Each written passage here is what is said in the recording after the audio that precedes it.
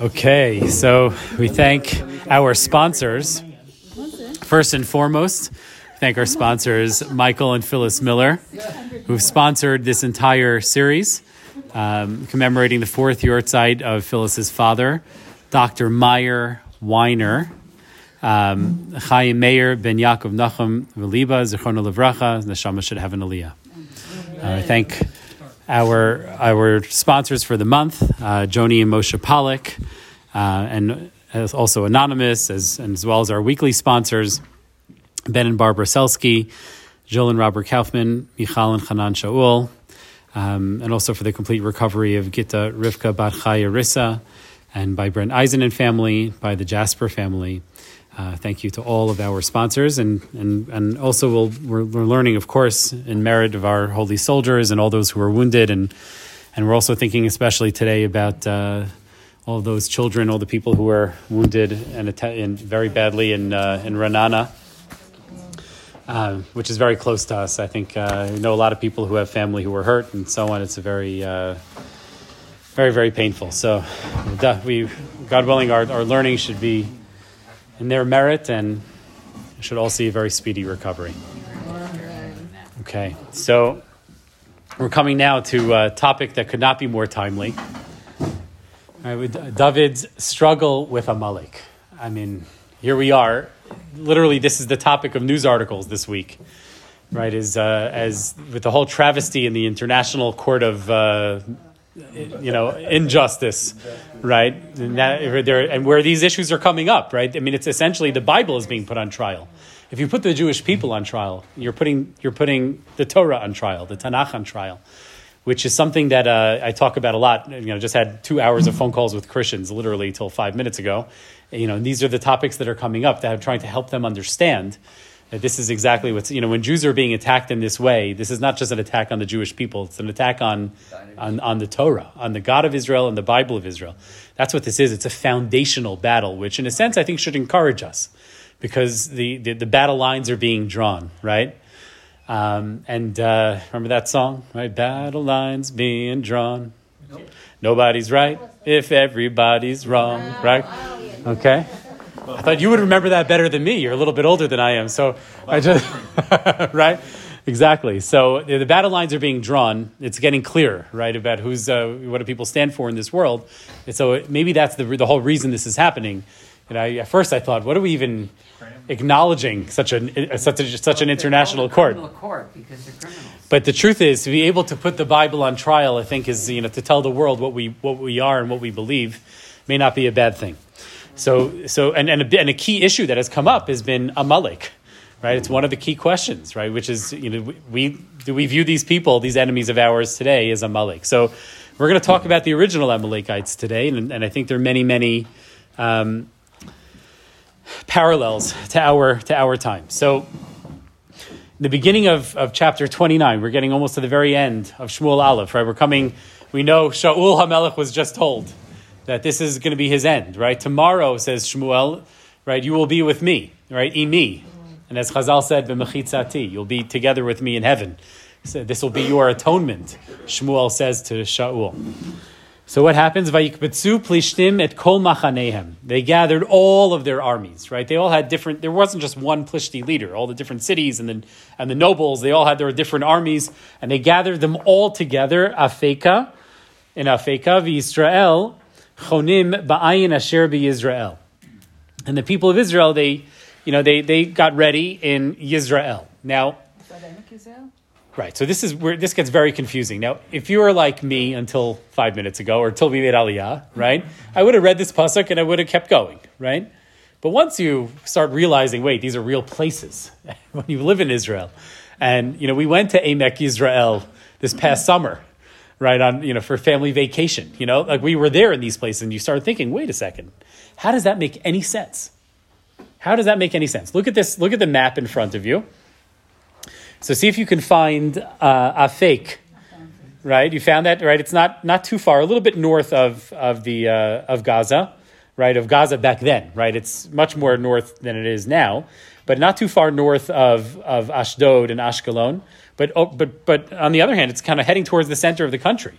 And Yisrael is all the way up north. What in the world is going on? Why is there a battle against the Plishtim happening in Israel? But it's interesting because it's also Har Gilboa, and that's where Shaul ends up being killed. Right. So what is going on? Like, why are they coming there? Yeah. So the Navi doesn't tell us how the battle ended up there. Oh, up there. Okay. We don't know, right? Like, we don't know, like, why would the battle be there? But it could be for a few reasons. It could be that Shaul retreated, right? We're only told very few details, right? The Tanakh is very selective. There's a whole story maybe that happened here where the armies are advancing and Shaul is retreating because he's in a panic. And he's retreating, and they're coming deeper and deeper into the land of Israel. So that's one possibility. It could be that another possibility is that they chose this spot as the place where they would fight their battle, like a duel. If you remember when we learned about Goliath, remember they made this deal, right? Goliath said, "Yeah, why should we kill all you Jews? Just send me one, right? I'll kill that guy, and then you'll all have to be my servants, right? But you don't all have to die." Right, so maybe they in a sense they kind of came to an arrangement. So David was volunteered and went forward, and of course defeated Goliath and killed him. But here perhaps there's another, in a sense, an agreement as to where the battle will take place. It's possible. We're not really sure, but I don't really have so much more to say about it other than the insight that we should pay attention as we're learning Tanakh. And it's really when I say we should pay attention, I'm talking to myself because I spent most of my life completely clueless about all of this, but now that we're here, it's one of I think it adds so much texture and depth to our learning when we know what we're talking about, right? And especially what will happen in the rest of this chapter. Just a few weeks ago, actually it was I guess early December, so about a month or so ago, when we had these young Christian women here, they came for Shabbos, right? We took them down south. And we went, along the border, like everybody's, it's like our new trip to Auschwitz, right? We're going down south. We went to Ein Besor, which was an amazing story. What happened there, they only had 4 guns because they were not religious Jews, right? The more religious kibbutzim down there had tons of guns. But everybody else, they had 4 guns in Ein Besor, in all of Ein Besor. But miraculously, those with 4 guns, they were able to hold off Hamas. It's an amazing story. But Ein Besor is what we're learning about today, right? The battle with David and Amalek, and just to pay attention in terms of what we're talking about here. I think it adds so much depth. I couldn't believe it, right? I was preparing this shiur, learning this literally that week as we're going to Ein Besor. Like, oh my goodness, this is where David was. This is where it all took place. So sometimes you get these kinds of questions, like how in the world are they in this place? So okay. When Shaul left the sorcerer, where was he? I can't remember from last. Oh, we have to go back and check. No, I just wanted to know where in terms of Israel. Yeah, that's a good question, actually. But it's not Israel. I can tell you that for sure. But we should check. Yeah, because it's definitely, it's more to the south, more to the center of the country. I just don't remember exactly where. But if anyone has a time, you can open it up on your phone. You can check from last week. Where did Shaul rule from? Shiloh? So Shaul ruled from the area of Binyamin, which was his ancestral land. Right, he's from Giva. If you remember, we studied Giva, the place where the concubine was raped and killed, and the whole terrible story at the end of Shoftim. That's where Shaul was from, and so it's that area where that Givat Shaul. Right, that's where he ruled from. Okay, so but let's continue with the chapter here. So if you remember from a few weeks ago, David had a dilemma. Right, the Plishtim were getting ready for war. Right. The Plishtim are getting ready. They're, and is he going to go and fight the Jews? Now, for up until this time, it was mostly theoretical. He lied to the king of the Plishtim. He was able to say, "Oh yeah, we killed some Jews too," but he didn't know what was going on. It was before modern technology. But now there's going to be a direct battle against the people of Israel. So now David is in a very tough spot. So Sarnei Plishtim Ovrim Lemeot V'Lalafim, the hundreds and by the thousands. And David and his men, they pass on. And then they're going in the rear with Achish. Right? Achish was his man, right? He had committed to working with him and defending him and so on. But then, Vayomru Sarei Plishtim. some of the princes of the Plishtim said, Ma Ivrim Ha'ela, what's up with these Hebrews? We're going to fight the Hebrews. And what, you got a bunch of Hebrews here in the middle of the camp? Right? I mean, you could see why they'd be suspicious. Vayomer Achish asarei Plishtim. So he says to the Achish says in defense, Halo ze David Eved Shaul Melech Yisrael asher haya iti ze yamim o ze shanim. Right? But this is David, is not a regular Hebrew. He had been Shaul's general, but now he's with us because Shaul tried to kill him. Right? He's clearly on our team. And he's been loyal to us, and I found no fault with him. Lo matzati bo me'uma miyom naflo ara yom hazeh. Right? Since he came to me, he's been incredibly loyal. Vayikzefu alav sarei Plishtim. But the other princes of the Plishtim who did not have this personal experience with David, right? All they knew about were the stories about David cutting off their foreskins, right? The foreskins of the Philistines. Remember that? Right? That was how that was his dowry for Michal bat Shaul. Shaul said, get me, 100, you got 200, right? Talk about intense. So that's what they remembered of David. So they don't trust this guy, right? And they said, no way. They said, Hashevet ha'ish ve'yashov mekomo, send him back. He can't come with us to war. Lo yiredi manu b'milchama, v'lo yeh lanu l'satan b'milchama. Right? He shouldn't become an adversary to us during war. Right? How could it be? Right? I mean, it's this is very dangerous, right? I mean, like what he could do. Maybe he could go back to his natural born people, go back to the Hebrews, and he'll be in perfect position to cut off our heads, right? And to cut off our foreskins. Who knows what he'll do to us? Haloze David, is this not the David asher yanulo v'mecholot lemor hikasha ul ba'alafav v'David b'rivevotav? Remember what the daughters of Israel would say, that Saul has killed thousands and David has killed tens of thousands. And this is the guy who's going to be on our team? So that song must have went out over the whole nation. Absolutely. Well, there are things like that we've read. We've learned also. Remember it said, Hagam Shaul b'neviim, is Shaul also among the prophets? And then it says in the pasuk there that became a saying. Right? That became like a phrase that people would say. Meaning, that guy is a prophet, right? To express surprise that he's right. So same thing here. These became things that disseminated. They were bordering on their lands are bordering on each other. And when Shaul is killed, right, David, in his eulogy, he's like upset. He expresses his pain that they're going to be singing verses of song in Gaza, right? Meaning it's not far. Right, that causes pain to us when we know that they're singing those songs, and vice versa to the Plishtim when we sing about our victory over them. Right? These nations were our enemies, but they were intertwined with us in the way that our enemies today are intertwined with us. And when you go to Rami Levi, and there are Arabs who are behind the cash register, and they're a few hundred yards away in Beit Lechem, and they're like the Plishtim and Am Yisrael at that time. It was the same. The borders were back and forth, and we lost ground, we gained ground, and it was not, we were very intertwined with them. And so I think it's a very good point that this is, they're paying attention to this. So Achish then realizes he has no choice, so he calls David over, and he says, David, what can I tell you, man? Right? Chai Hashem, by God's name, right? Which is amazing that he swears by Hashem's name. Ki yasharata, I know that you're yashar, that you're a straight shooter. And I would be delighted for you to come to war with me. But in the eyes of these other, princes of the Plishtim, you're no good. Sorry, man. I trust you, but they don't. So now, now go back in peace. I can't get the rest of them angry. And what does David say? Right? Ki me'asiti, right? Uma matzata be'avdecha, miyom asher hayiti lefanecha, ad hayom hazeh. David's like, what do you mean I have to go and I don't get the chance to kill Jews? I've been so faithful to you. Right? It's amazing what a show David is putting on here, right? I just try to imagine, close my eyes and imagine, right? I mean, he can win like an Academy Award. I mean, it's unbelievable. David HaMelech, in addition to being a singer, is also an actor. Right? It's amazing. Right? And he dances also, right? That's true. He does dance too. It's unbelievable, right? But he's not one of those kinds. He's he's a warrior, right? He's not just a singing and dancing Jew. He's everything. He's the Renaissance man.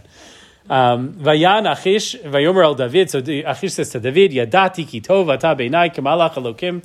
Right, I know that you are good like an angel of God. I mean, it's like a love fest between Achish and David, which is something to think about, right? This seems right. Well, that's also true. That's a good question. Right? It's a good why one and not the other. Very good. I don't know. I don't have an answer, but if you think of something, let me know. Achsarei plishtim amru lo yaleh imanu v'milchama. But in the end of the day, it's just I can't do it. It's not my fault. V'ata hashkim baboker. Now get up in the morning. V'avdei adonecha asher ba'u itach. And along with all of your men, right? David has hundreds of men.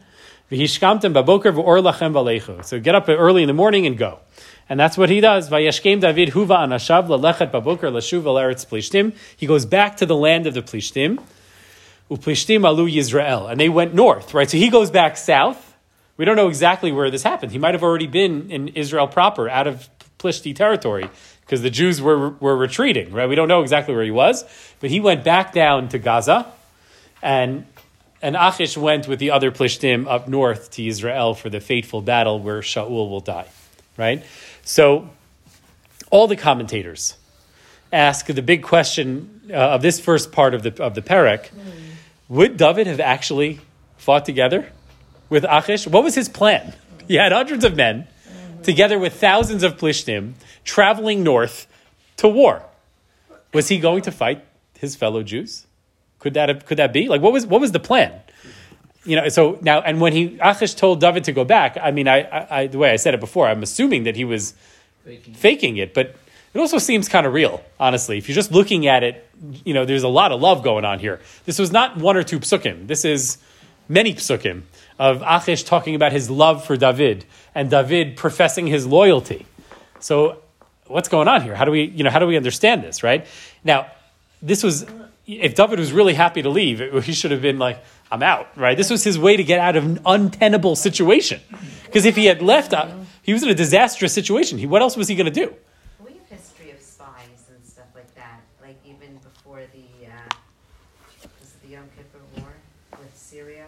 Yeah. Eli Cohen. Sure. Eli Cohen. Yeah, of course. And he tried to tell them, oh, why don't you do this and do that, and this you'll be able to see the Jews. And right. The difference was that Eli Cohen was flying solo, right? And here David has like an armed brigade, and meaning there was no way. It's not like a one person with intelligence or this. I don't know how he's going to handle this situation. I'm not sure David knew how he was going to handle this situation. So this seems perfect. Perfect. The way out. This is clearly Yad Hashem, right? There's no way, right? But nevertheless, I mean, what was his intention, right? That's where it gets so interesting. We don't really know, so there's speculation. But I found a few different approaches. So we can read through them together. The Malbim says, "To beinai tzeitecha uvoacha iti davka liot shomer l'rashi," right? That this I think gives us a little bit of a hint. That Achish was saying that you were going to be my secret service, my defender. So maybe this was David's plan, which was that the war will happen, we'll stand back, right? And we'll, while all the Plishti soldiers go in and fight the Jews, the war will be happening, but we'll stay back and we'll be like the private guard around Achish. Okay? I don't know, I always think of it with Mel Gibson, Yimach Shemo, and Braveheart, because I love that movie. What can I tell you? Where they, with the British and the Scots, and like they send all the army forward, but the generals all stay in the back, and there's always like a whole circle of soldiers around them to defend them, right? You never leave the general unprotected. So it's the same thing here. So, and most of the time, those soldiers can get away without seeing any action, right? Unless, there's one side completely overwhelms the other and so on. But maybe that was David's plan. That's one approach. The Ralbag, number 5, he says, She'ein ra'ui she'itchaber ha'adam im harishayim. He says that this is a general lesson to all of us. Do not attach yourselves to bad people. Why? Halo tireh ki behitchaber David im plishtim, right? Lemilchama paratz Hashem yitbarach ma'asav, right? Because we see that because David went with the plishtim, regardless of whatever his intentions were, we don't know exactly what he was going to do, but he got caught up in a bad situation. Because David went there and attached himself to Achish, maybe a little too much, and got a little too close. So it seemed like a good idea at the time, right, when he was in Gaza, because he was able to create his own little fiefdom and things were going well. But now we see that it's coming back in his face, because now all of a sudden he's going, with him to fight Am Yisrael, and then Hashem punishes him. What happens next with the Amalekites and how they kidnap the families of David and his men? Says the Ralbag, this is all a punishment for David having attached himself to Achish and putting himself in this position in the first place, which is a little bit of a harsh judgment of David. Right? Wasn't exactly in an easy situation. He had to flee Israel. Where was he supposed to go with 400 men? Right? It wasn't exactly an easy situation, but nevertheless, he's criticized. Rav Yitzchak ben Arama, he says, I like this the most because he creates the emotional picture of what David was going through. That David was in great pain here.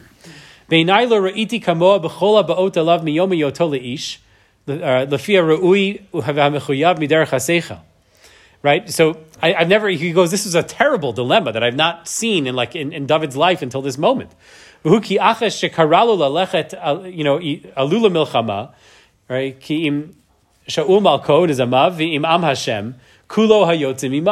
So now, Achish is going to war and calling David to war with him.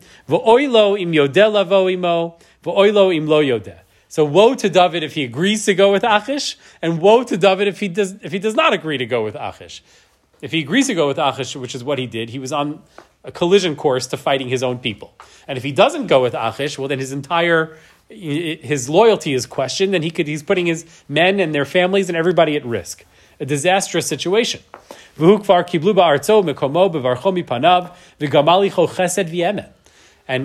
Achish had been very good to David.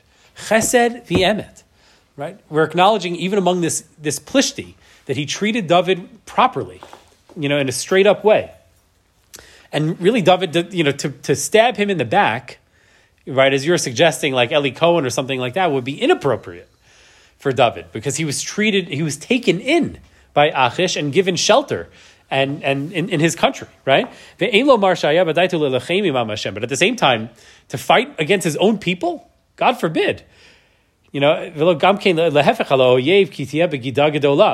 So to fight his own people would have been obviously a horror show, but to fight the Plishtim at that moment would have been a begidah, right? That would have been a chil Hashem. Meaning we want to kill the Plishtim, but we want to do it in the right way, right? We want to kill them as Jews. We want to kill them, not like by being dishonest, by stabbing them in the back after they help us with something, right? That's not the way that Jews fight wars. Right, that's our situation today, obviously. But in this case, right, I think it's appropriate that the Akedas Yitzchak is acknowledging that even this Plishti leader has done something appropriate. So thank God Hashem looks out for tzaddikim. So thank God you put into the hearts of these Plishtim a distrust of David. And so therefore, David gets out of this situation in the best possible way, right? Where he's still loyal to Achish, but he's told that he has to leave. It's the perfect situation. So Hashem takes care of him. So I thought this was a very fair, very, very fair approach to David HaMelech, what he was going through here. But it also struck me that there's a lesson for us today here. David HaMelech was in an impossible situation. There's no way out. Right? I think a lot of people view what we're in right now as an impossible situation, right? Even putting aside Gaza, we're surrounded by people who hate us here. That much has been made clear, right? The car wash guy wants to kill us, right? It's clear. 85% of them support October 7th, right? There's no future with these people. But then when you look, it's like, what are we going to do? You're going to get a couple million people out of Yehudan, Shomron? Like, it's just not feasible. How do we do it? It's impossible. The answer is that it's not impossible, is that nothing is impossible for Hashem, and that in moments when we cannot find a solution, sometimes Hashem finds a solution, right? And I think that if anyone has the ability to believe that, and believe that in a real way, it should be us. We're the people of miracles. Have we not seen impossible things happen over the last 100 years? Have we not witnessed it and lived it? So what, this is too impossible for Hashem? Meaning, David was in an impossible situation, and Hashem solved it. Why? Because David was a tzaddik. So if and then this is what we've been going with for months, that we are David, We are the people of David. HaKadosh Baruch Hu had already anointed him to be the king. And how could he be the king if he had to fight his own people? That there's no way he could then come back and gain the loyalty of the people of Israel. Right. So exactly. So, but I'm saying what I love about the Kedas Yitzchak is he's telling us that David was at a loss. David was righteous. He only wanted to do the right thing, and he did not know what to do. No matter which way he went, it seemed impossible. Right? I can't go that way. What can I do? And he's heading towards a cliff. Right, getting closer and closer to the war against his own people. What's he going to do? Really, if you take it back a few steps, before he got to this very precarious point, right? He was already with them for some time. Right. And what was his plan then? When he has this whole brigade with him. Is the brigade did he explain to them? Yes, I'm loyal to Am Yisrael. All unspoken, right? All unspoken. So the Malbim says, right, the Malbim gave us one possibility, that he was going to be the secret service, right? He was going to be the king's guard and not going to be going out to war. But that's not... For Achish, right? So he was only going to play defense, like they were going to be behind the scenes. They were not going to be on the actual front lines, but they can be behind the front lines. But that's not really clear that was really going to be the case. But what Rav Yitzchak Rama is saying is that David... Even the great David HaMelech was at a complete loss, and he was finding himself pushed forward by events out of his control, did not know what to do. We can imagine that he was crying out to Hashem in tefillah constantly. He was the man of Tehillim, right? We can only imagine how he was davening, and Hashem came and solved the situation. So I don't know. I take hope from it because I think it bothers me tremendously when our leadership says, oh, that's not realistic. That the Torah's view is not realistic. Since when has the Torah's view been realistic? What about any of this is realistic? There's an amazing, it went out on one of the WhatsApp groups a month or two ago already, where it quoted Bibi, who's like, it's not realistic to go back to Gaza, it's not realistic. And then Ben Gurion, then kind of quote from Ben Gurion, right? I forgot exactly the Lashon, but the miraculous people, for the miraculous people of Israel, the miracles are realism. That's what it means to be realistic. We are the people of miracles. That's our realistic. There's no other way. We don't deserve to, there's no reason we should be here. It doesn't make any sense. The fact that we're here at all. So to say that now Gaza and all these things are impossible and unrealistic is ridiculous. Is that more unrealistic than coming here? If you came here in 1905, like Rav Nissenbaum, and all he saw was swamps, and people were dying from, left and right from illness it was devastation. And now all of a sudden you see what Israel looks like, and that there are 7+ million Jews that are here. I think that's more unrealistic, right? So I think that's a reminder here, even in these impossible situations, it's a lesson from David, yet another lesson from David HaMelech. So. But there's one more teaching here, which I thought was really quite interesting, from Rabbi Yisachar Yakovson, from Sefer Chazon HaMikra. I'll be honest, I picked up Chazon HaMikra from one of the bus stops here at Efrat. I'm not going to tell you which bus stop, because it's one of the best bus stops in Efrat, and I don't want you all pillaging my bus stop. I've gotten, almost all the books that I get now are from bus stops. I try to give back also. But it's actually incredible, the kind of stuff that I find at these bus stops. I'll give you one hint: the bus stops in the older side of town are better because they're selling their houses, and then they put all their books in the bus stops, and it's like, I hope the bus doesn't come soon because I'm having too much fun. So I found the sefer, and it's a well-known sefer. I just didn't have it.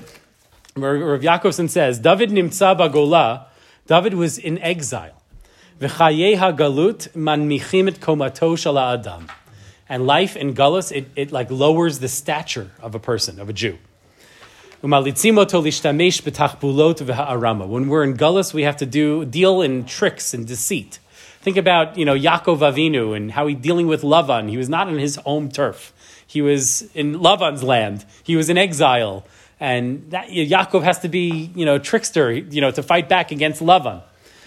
Kasher barach David la'achish melech Gat. when David ran to Achish the first time, B'pama Rishona Levado, when he went by himself, he had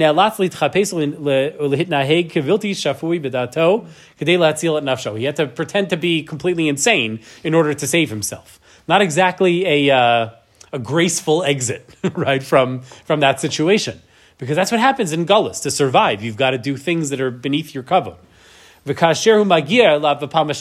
he's coming Barosh Gedud at the head of a brigade.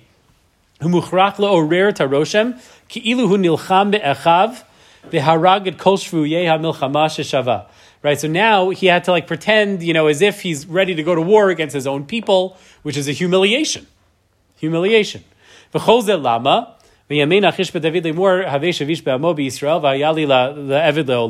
Right? Achish thought that David was now going to be his eved forever, his servant forever. Now that, everybody, is an embarrassment to David, the future king of Israel, already anointed, and now he's got to pretend to be the servant of Achish? Nebuch, right? But that's what life in Gullus is. And frankly, that's what we're seeing a little bit today with Ben Shapiro.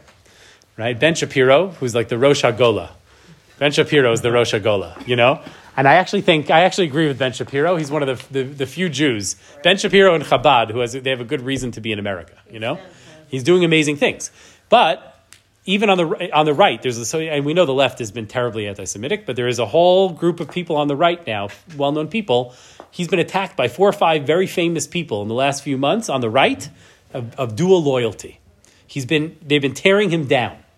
Right, and it's so upsetting, right? Meaning, okay, you don't have to agree with the guy, but Ben Shapiro, who's become mamash, the representative of the Jewish people in America, right, is being torn down and attacked in a way that wouldn't happen if he was living here.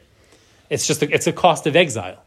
It's very concerning. The Hodge twins, Candace Owens, a whole bunch of these people have been doing. And Jason Whitlock, a lot of these people have been going after him. Tucker Carlson, all these people, right? It's not. I'm saying, but that's part of the cost. I'm not saying his argument is wrong, that he has good reason to be in America for the time being. He's doing important work there, but it comes at a cost to his kavod and to his dignity. There's no question that a Jew, right? I mean, think about what's his name, Blinken, right? Nebuch, right? But a Jew in the service of another nation, a Jew in the service of another nation can't be a Jew. Right, and when Anthony Blinken comes here as a Secretary of State and is pressuring Israel in such a terrible way, right? It's not all bad to say. He says some things are good. It's like it's a mixed bag, but it's humiliating. I think that's what I think about when I see those statements. I think Nebuch, that this Jew has to give over. He's not humiliated. He believes everything he's saying. And he may believe it. He may think he believes. I'm not really sure what he believes, but the point is that he's an eved to the president. Right? In the end of the day, he doesn't get to have his own views. Whatever the president tells him or whatever, he's got to say. There's something humiliating about being a Jew outside of your place, right? Where you're in service of a foreign government. That's exactly the situation that David was in. Right? I'm not comparing him lahavdil. He's not David HaMelech. I'm not saying that. But Blinken can resign. Blinken can resign. That's true. Resign. That's exactly true. So, in any event, whatever, you can read here David French, but you get the idea. This is all that this has been bothering me a lot lately because I've been spending time with the right wing side of things, in conferences and conventions in America, and I'm smelling this evil on the right as well. Okay, but now we come to Amalek. David HaMelech. Okay, he goes from the frying pan into the fire, right? David HaMelech comes with his men back to Tziklag, back to Gaza, by Gaza. What does he find? David and his men, they come to Tziklag on the 3rd day. Amaleki pashtu el Negev el Tziklag vayakua Tziklag vayisrafua taba'esh. Right? And they destroyed the town of Tziklag, which was David's town, and burned it to the ground. Vayishbu tanashim asher ba mikaton ve'ad gadol. And it's a total disaster, right? Because they take the women and the children. I mean, you can't imagine anything worse than this. Can't imagine anything worse, right? This is what we're experiencing right now. They find the town is destroyed. It's like going into Be'eri. The town is destroyed. And their women and their children are captured and abducted. Ad asher ein bahem koach livkot. And they wept until they had no more strength to weep. And we know the end of the story, but we have to pause before we know the end of the story and think about how David feels. We know it's not hard for us, right? We know, because we're not at the end of the story. We're in the midst of this story. And that's what David was experiencing, right? Sometimes with these stories, when we know how they end, we don't properly appreciate the journey, right? This is a moment, you can't imagine, the most painful moment of David's life. Worse than anything he's been through until this point. And because it includes, of course, Shtei Neshav David, his two wives, Achinoam and Avigail. They were also taken. David was very distressed. But even worse is that now they all want to kill David. Right? They were incredibly angry. The men were losing their minds. They were out of control. And they want to kill David. Right? Isha banav, Isha ve'albanotav. Right? They wanted to kill him. It's his fault. He's the leader. He went with Achish. It's his relationship. We followed you. And now we come back and they took our wives and our children and everything's destroyed. Well, David's 400 men whose wives and children? Everyone. All of their wives and children. This is a great host of Amalekites. Because as we see later, after a very terrible battle, when they kill tons and tons of people, 400 Amalekites escaped. Meaning 400 escaped. You can assume that a few thousand of them were killed in the battle that is to come. So you're talking about a serious, for that time, like a real army of people that came and took all of their wives and children. But this is a key line.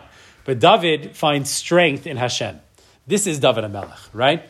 At the lowest moments and the worst moments, he doesn't lose it.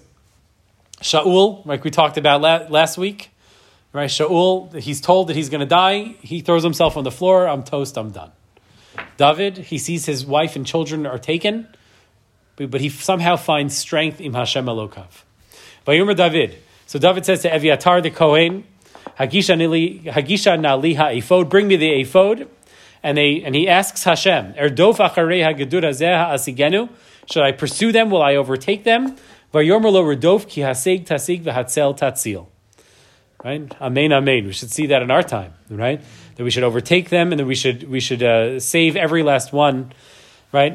Hatzel tatzil. So he gets the go ahead. Now, I think David would have gone anyway, right? Meaning, when your wife and children are taken, you go and you fight. But by doing this, he was able to calm the men who were with him. God is with us and God is sending us. Vayelech David hu v'sheish me'ot ish asher ito. He's got his 600 men. Vayivo al ad nachal habisor. That's Ein Abisor. That's where I was last month. V'hanotarim amadu. Where those who were left behind stayed. So at that point, 200 men stayed back. They were defending, or they were unable to go further. For one reason or another, these 200 out of his 600 men did not go further. Watching the equipment or something? Watching the equipment, you would say normally they were watching the women and children, but there were no women and children to watch. So they were right. They were the rear guard, or maybe they were just physically overwhelmed or emotionally overwhelmed. We don't know exactly, but 200 stayed back. Right? It says, right, Asher pigru me'avor nachal besor, meaning they were too faint. So what is that? Emotionally too faint, physically too faint. So hard to say. But they did also play some sort of a defensive role, right? Probably they should have left a few hundred men behind when they went with Achish in the first place to go up north. This is so interesting. They find at this point an Egyptian man in the field. El David. The guy needed food and drink. He was like starving and dying of thirst out in the wilderness. They give this random Egyptian a piece of cake of figs and raisins. He ate, and he came back. Like the guy was probably near death. And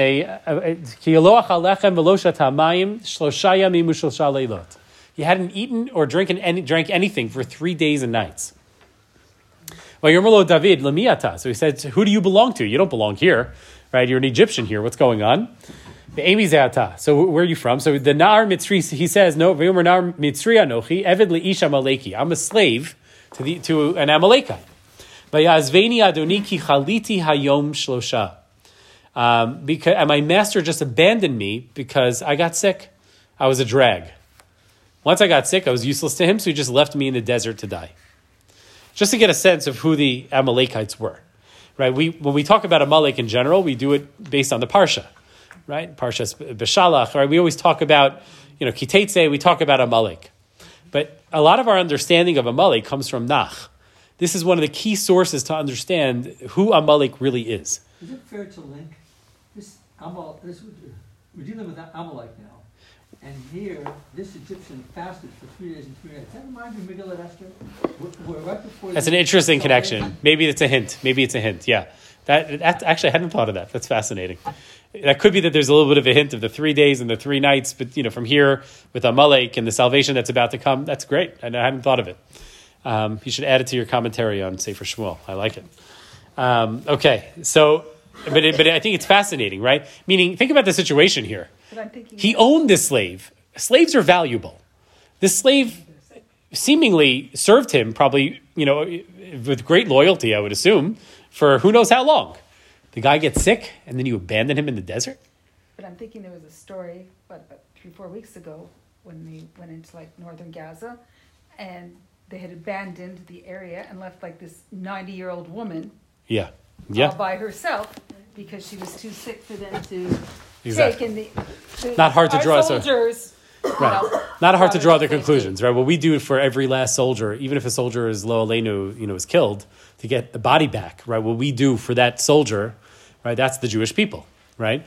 But so you see the difference here. The Amalekite abandons, but what does David do? And he and his men, who have no relationship with this random guy, they don't know anything about him. They don't know that he was with Amalek. They just see an Arab, right, who's dying because he was dying of thirst, and they save him and they save his life. See the difference. You see what Am Yisrael is, right? This is who we are. So, but now all of a sudden they're getting intelligence. Anachnu pashatnu negev hakreti v'alasher leYehuda v'negev kalev ve'et Ziklag sarafnu ba'esh. I was there, right? They came. I was with the Amalekites, and when they burned Ziklag in fire. So that's it. So he was there. Vayomer love David. So David says, "Hatorideni ala gedur hazeh. Will you take me to them? Show me the way to go." Vayomer hishavali velokim. Im temiteni, swear to me by God, right, that you won't kill me. That promise me you're just not going to give me back to the Amalekites, and I'll take you right to them, no problem, right? There's no loyalty here anymore, right? So that's exactly what happens. If he was an Amalek and not an Egyptian, would David's army have saved him? Good question. Hard to know. Meaning they didn't know probably who took their family. They didn't know where to go. Right, so only now are they finding that it's an I don't know how they would have treated. Well, we have another case where an Amaleki comes to David, which we'll talk about in a moment. But it's a good question, actually. I think it's a very good question. It sounds like he was put here for a reason. Oh, very much. I mean, this is all Yad Hashem, but it also shows you the character of Amalek and the character of Am Yisrael. That's why this is so important. Vayiriduhu, so he guides them. They were not rushing to get away. They were not frightened. This was not like they were, going as fast as they could to get back to wherever their home was, right? They were spread out all over the ground. Ochlim v'shotim v'chogegim, eating and drinking and partying, right? They burned Ziklag. They have all these women and children they took now presumably as slaves, right? And they're having a party. That's it. Right, this was a brilliant move on their part. They went, when the Plishtim all go to war, the land is empty of men, and they go from behind and from the south, and they plunder and plunder. So what happens? So David smote them from twilight to the evening, lemacharatam, of the next day. They fought for over 24 hours straight. This was not a small battle. This was not an easy battle. This was not over in 10 minutes, right? Velonim lat mehem ish. And they didn't, not one Amaleki escaped except for the 400 men, Ishnar asher rachvu ala gemalim vayanusu, the 400 that escaped on camels, right? Remember, this was like the 400 men that Esav had with him, right? Rashi, Chazal connect those 400 men to the 400 men here. Amalek is a descendant, of course, of Esav. But David also had 400 men. There's all these 400s. It's so interesting, right? There are 400 that he brought to fight. There are presumably several thousand Amalekites. He left 200 behind, so he still left Exactly. The number is very, very significant. There's no question. Vayetzel David et kol asher lakhu Amalek. So David saved everything that Amalek had taken. Ve'et shtei nashav hitzil David. He saved the wives. They all say they saved all their wives, all their children. V'lo nedar lahem min hakaton v'ad hagadol v'ad banim uvanot. Right, nothing was lacking. Not one child was missing. Right, umishalal v'ad kol asher lakhu lahem akol eshiv David. So, we haven't. Unfortunately, we're not going to be able to bring everyone home, but as close to this as possible is our prayer. So, so fascinating. It makes you think about why is it that Amalek attacked David's camp right now? So yes, you could look at it just militarily that they saw an opportunity because all the men were gone up north. But on a spiritual level, right? First, Shaul was challenged, with Amalek, and he failed. Right? It's a failure that sealed his fate and paves the way to David. Right? In chapter 15, he fails with Amalek. In chapter 16, Shmuel anoints David. Right? It's the connection is immediate. So now, as Shaul is about to be punished and killed for his failure to fully destroy Amalek and listen to Hashem, David now finds himself tested by Amalek. Right? It seems that defeating Amalek is a rite of passage, to earn the royalty. The Rambam says about entering Eretz Israel, part of the rite of passage. Right. First, you have a king, and then you destroy Amalek, and then you can build the Beis HaMikdash. So we had a king with Shaul. He failed to destroy Amalek, so we went back to stage 1, anointed a new king. Now that king is fighting Amalek. And David, of course, passes this test, and then he can proceed, and his son will build the Beis HaMikdash. So it is fascinating, right? So I wonder who the king is that's defeating this Amalek. That's right. Amen. Exactly. Our soldiers. So the Maharal says, that I thought it was also very interesting in the Medrash. Rabbi Yaakov Hashem Rabbi Huna says, "L'shosha chalakim ditchalku yisurim." Suffering has been divided into 3 parts. Echad leDavid, 1/3 of it for David. Echad leDoro shel Shmad, 1/3 to the generation that suffered religious persecution. Echad leMashiach, and the other third of suffering is for us during the days of Mashiach. Right? If you think about the suffering that David went through with his wives and children, how his men were going to kill him, so he has to deal with his own suffering and his own family possibly being dead. He didn't know, and at the same time, his own men want to kill him. Right? Think about the horror that he's going through, and then think about what and relate it to what we're dealing with now. It's unbelievable how if you ever needed proof that we are in the door of Mashiach. What we're going through, the Chevlei Mashiach that we're going through, is a direct parallel to the Chevlei Mashiach of David HaMelech. That's why we're learning this Sefer, right? Why we're not learning, one of the other books of Tanakh, because I think that David is us, right? We are reliving what he's going through. Ubir inyan zeh ki inyan yisurim he mitzad hitnagdut asher yesh ledavar acher. Why does yisurim happen? It's because there's a hitnagdut, there's an opposition to something else. When you have an opposition to something, when 2 things come into great opposition with each other, right, it leads to suffering. Now we know that Am Yisrael, the nations, are opponents, right? But David, more than any other Jew, was an opponent of these enemies. Right, David, as we'll see, there's all of Shmuel bet what he does to all of our enemies, all around, one after the other. He takes them out. That's why when Shlomo becomes king, right, it's peaceful because David has done all the work. David is the man who destroys all the enemies, and that's not just happenstance. David is, in his nature, he is the ultimate Jew, right, in a positive sense. And so what he stands for is in direct opposition to the enemy. David is calling out B'Shem Hashem in a way that Shaul never did. Right? He's calling out B'Shem Hashem, and so that arouses unbelievable opposition. I think that's what we're experiencing now, right? As Am Yisrael grows ever closer to Hashem, we are on an upward trajectory, as I explained to the Christians that I just met with before, that we are experiencing our own great awakening. right? You had your Great Awakening a few hundred years ago. John Edwards, anybody remember from school? The Great Awakenings of religion, of Christianity in America. There happened two waves, late 1700s and then early 1800s. There were two huge spiritual religious awakenings and revivals, and everybody was becoming religious. It was a whole big thing. We're having our Great Awakening right now. Right? Am Yisrael is going, so as we become closer and closer and closer and more aware, of what we're supposed to be and closer to who we're meant to be, the opposition only gets more and more and more intense because we are shouting out B'Shem Hashem.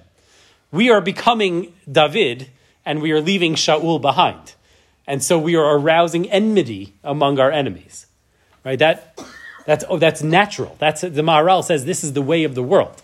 It's a sign of our progress that they're coming for us in this way. And that the whole world is joining in, right?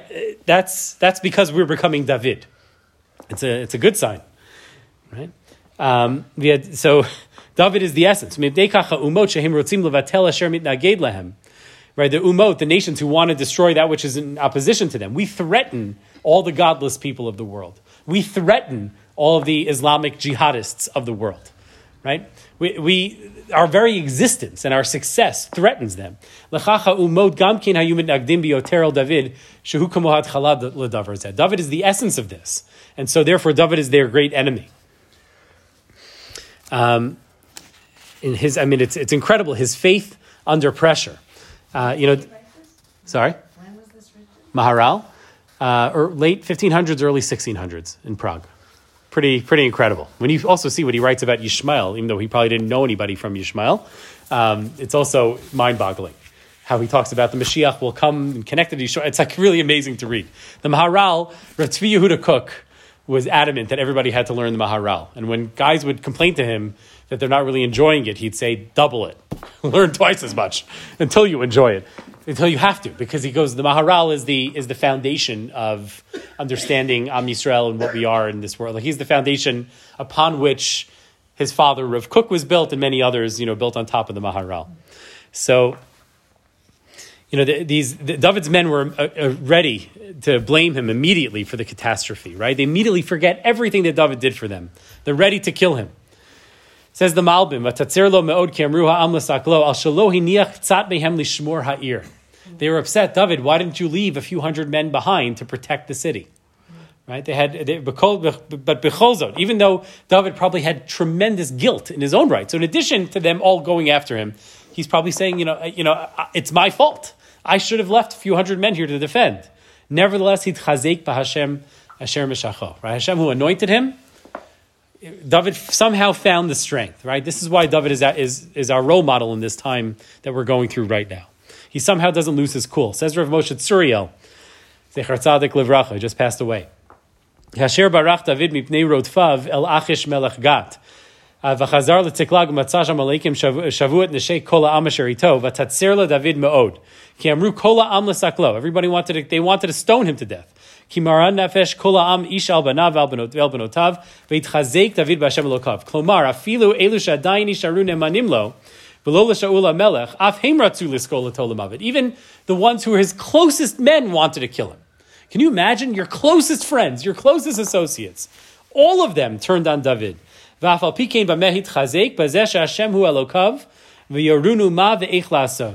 would show him the way.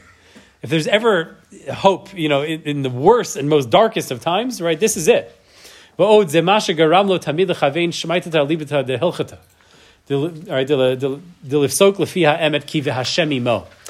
had the secret sauce that we've talked about. He had this, Hashem was with him in a way, he carried, the spirit of Hashem was with him in a way that set him apart, even from Yonatan, from other great people of the time.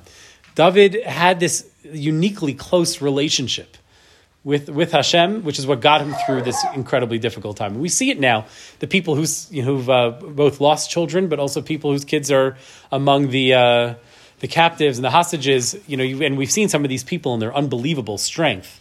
It's not normal, it's not human. It's v'Hashem imo. I think that we don't have it in one person anymore. Now we have it in the nation of David, right? That's as we get closer to Mashiach, it's not about Gedolim, it's about the nation, it's about the people. The Gedolim have gone down in stature, but the nation has gone up in stature, as Rav Kook says. right? The whole idea of Yeridas Hadoros, the decline of the generation, is only true with the leadership of Israel.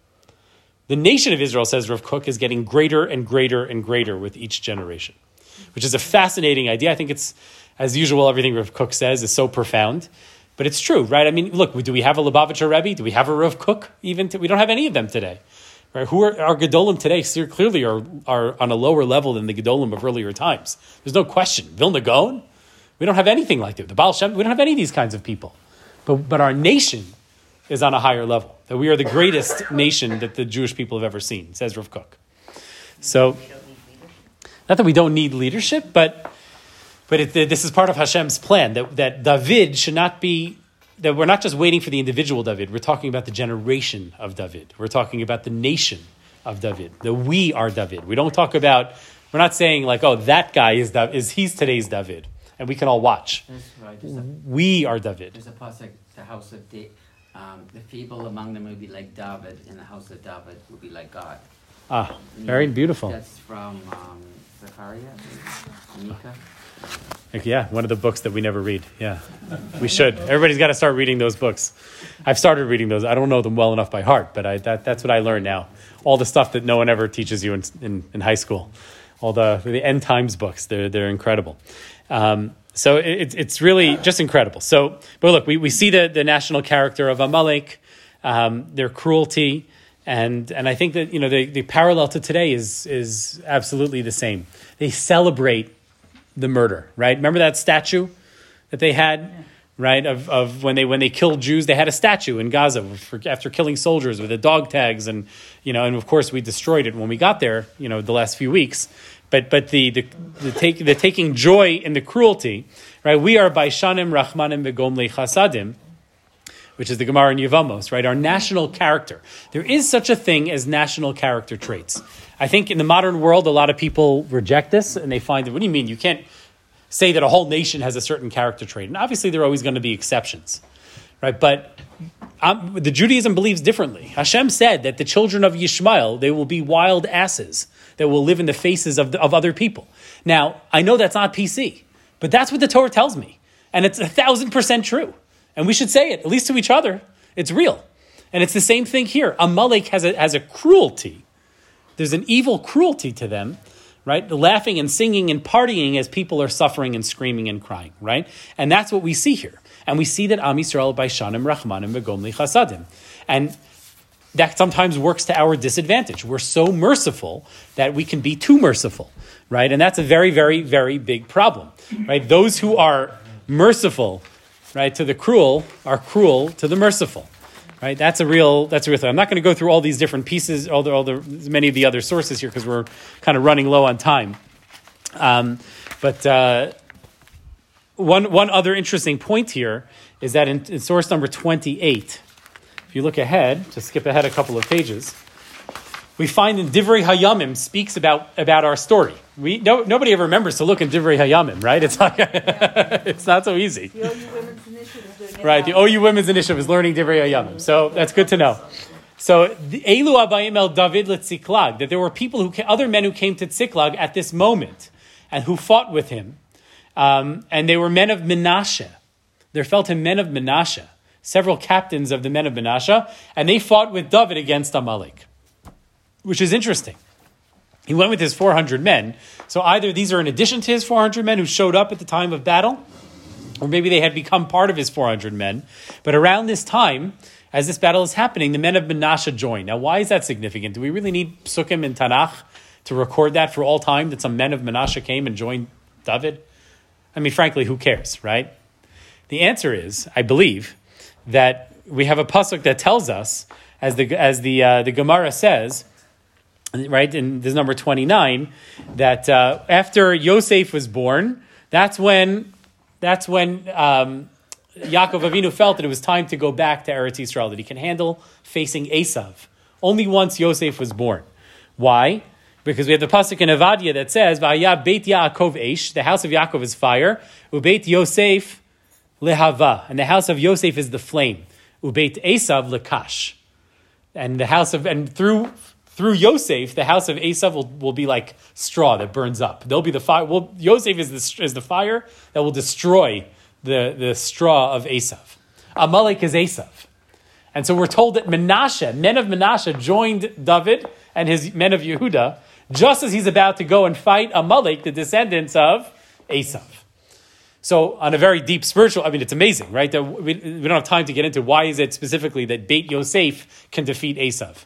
But on a very simple level, this is another step towards Malchus, right? David, only now by bringing in the children of Rachel, the children of Yosef, joining together with him, because he was with the men of Yehuda, together, when they unite together, just in time to go and fight Amalek, and they can defeat and destroy our great enemy.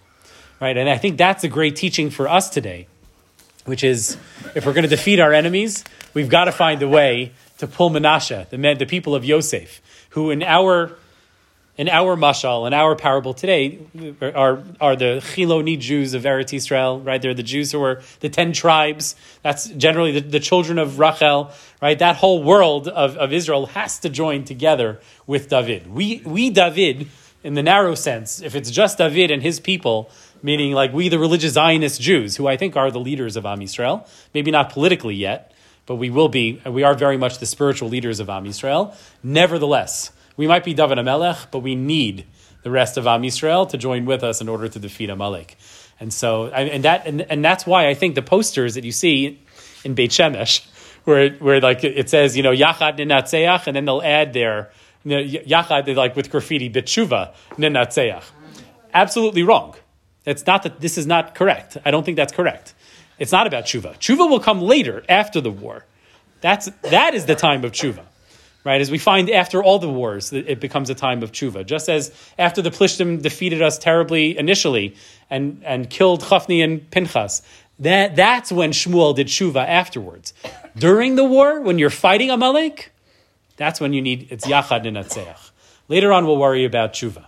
But right now, Hashem just wants us to be together. I think that's the teaching. What? It's happening anyways. It's happening anyways, 100%. But that shouldn't be, we're not going around and going on a major tshuva campaign. All right, now's the time for the love fest for Am Yisrael. We have to make sure that it continues. We should see it and the complete destruction of our enemies very, very soon.